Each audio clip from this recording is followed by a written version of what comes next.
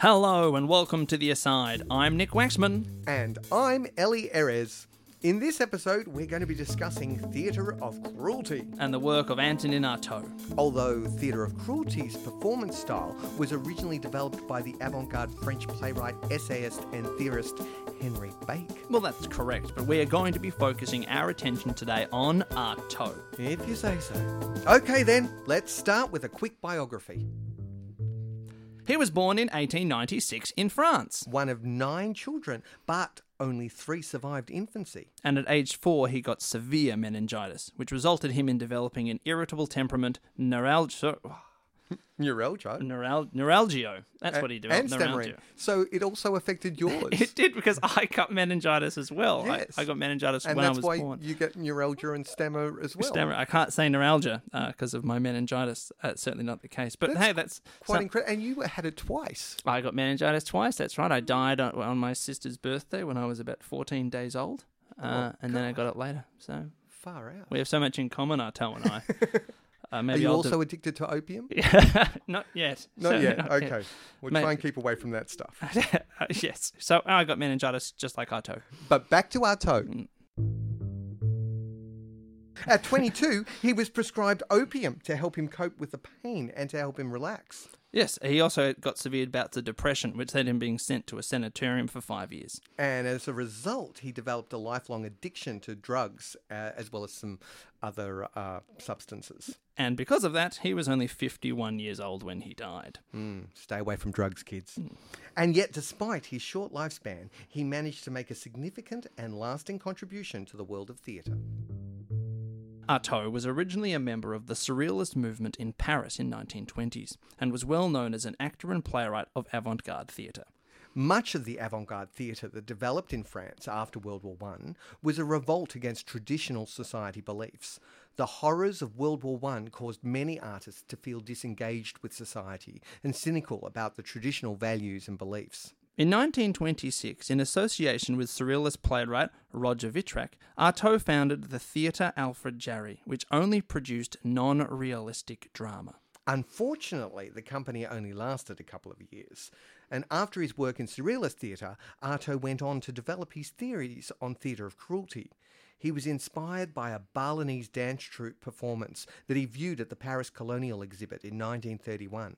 The performance conventions of Balinese dance were very different to any Artaud had previously experienced, and he was mesmerised by the intense physicality of the dancers. And in 1938, he published his seminal work on theatre of cruelty titled The Theatre and Its Double. Theatre of cruelty can be seen as a break with traditional Western theatre, and a means by which artists assault the senses of their audiences and allow them to feel the unexpressed emotions of their subconscious. Whoa. An interesting fact, though, Artaud actually only produced 1 play in his lifetime in the style of theatre of cruelty. The play was Les Sensi and was performed in 1935 at the Théâtre de Folie Wagram in Paris. The play was neither a commercial or critical success and ran for only 17 performances. Yeah, well, once again, I have a lot in common with Mr. Artaud. All of my work has been a commercial and critical failure, so great, excellent. But many great theatre artists since have created productions that have been inspired by Artaud's theories, including Jean Genet, Jerzy Grotowski and Peter Brook. So you may still experience some success way after your death. I die and then was like, oh, wow, this playwright, he was really speaking to me. Genius. The German dramatist Heiner Müller argues that we haven't fully understood Artaud's contribution to theatrical culture yet. Artaud was certainly a revolutionary thinker. He was convinced that theatrical experiences could purify society. By assaulting the audience's senses, destructive feelings and experiences could be purged, and a man would be free to experience the joy that society forces them to repress. Oh! Artaud felt that the focus of traditional theatre was stale and narrow. He wanted to create theatre that delved into the human subconscious. He believed that the unconscious mind was the source of artistic truth. He also believed that words were insufficient in communicating meaning. Words could not adequately express the dark recesses of man's subconscious. He believed that speech should be reduced to inarticulate sounds, cries, gibberish, and screams. In fact, Artaud stated, it has not been definitively proven that the language of words is the best possible language.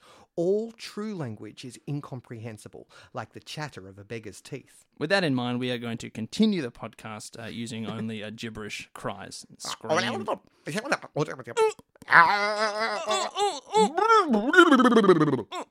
He also said, I'm adding another language to the spoken language, and I'm trying to restore the language of speech into its old magic, its essential spellbinding power, for its mysterious possibilities have been forgotten. Artaud was indeed ahead of his time. He wanted to abolish the stage and auditorium and dispense with sets and props and masks. Artaud envisioned the performance space as an empty room, with the audience seated in the centre and the actors performing all around them. The aim was to hurl the spectator into the centre of the action, forcing them to engage with the performance on an instinctive level. The audience were placed in the centre of the performance as a form of entrapment. The idea was to expose rather than protect the audience. Let me out of here! I hate this show! Stagecraft included ear-piercing sound effects and bright lights in order to completely overwhelm the audience's senses. He believed that the theatre experience should be completely visceral and incorporate all elements that would activate all 5 of the audience's senses. Although there, of course, we have more than 5 senses, don't we? We do. Yeah, but the 5 essential Yeah. senses, absolutely. So let's look at some of the conventions of theatre of cruelty that students might like to explore. Many of the key conventions of theatre of cruelty relate to the subject matter of the performance. Yes, the main rule of thumb is that the subject matter should be confrontational. Subject matter that examines the macabre, the bizarre, the gruesome, or the grotesque. Subject matter that connects with the deepest and darkest recesses of our subconscious. Yeah, dreams and nightmares and moments of deja vu. What about theatre of cruelty conventions that relate to stagecraft? Well, the simple rule is to assault the audience's senses. 5, 6, 7, or 8 of them.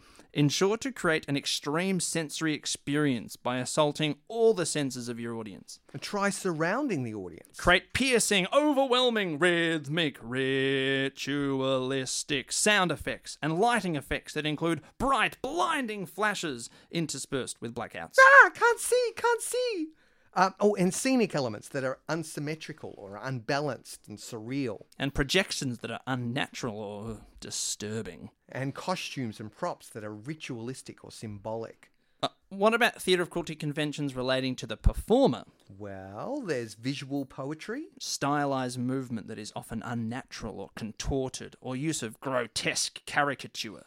And highly physical performances that are steeped in primitive ritual. And limiting words, and focusing on sounds to evoke emotion. Such as screams and gibberish and loud rhythmic chanting and chanting and chanting and chanting. Piercing vocal sounds. Inarticulate cries. Sighs, grunts, wailing, singing. Old Man River. No. Not quite.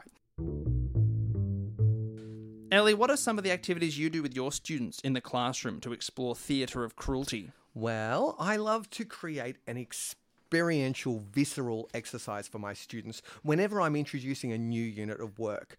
I'll ask my students to enter the drama studio without speaking. The drama studio will be filled with sounds that relate to a specific stimulus that forms the focus for their performance making. I like to overlap YouTube clips to create a cacophony of noise and use images and objects and smells to fully assault their senses. This usually culminates in some sort of brainstorming exercise that kicks off their creative process. Brilliant. One exercise I like to do is to get my students to stand in a circle. The students are instructed to join hands and create a low hum that they slowly build into a cacophony of sounds while lifting their hands towards the sky. I then get students to repeat the exercise a few times, but with slight variations. Each time the exercise is repeated, I invite a small group of students into the middle of the circle to experience what it feels like to be surrounded by the sounds of actors chanting in unison. Well, that's just about all we have time for on today's episode.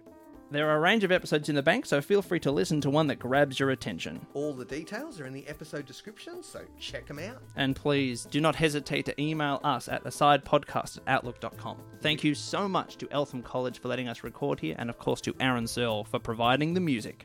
Thanks for listening.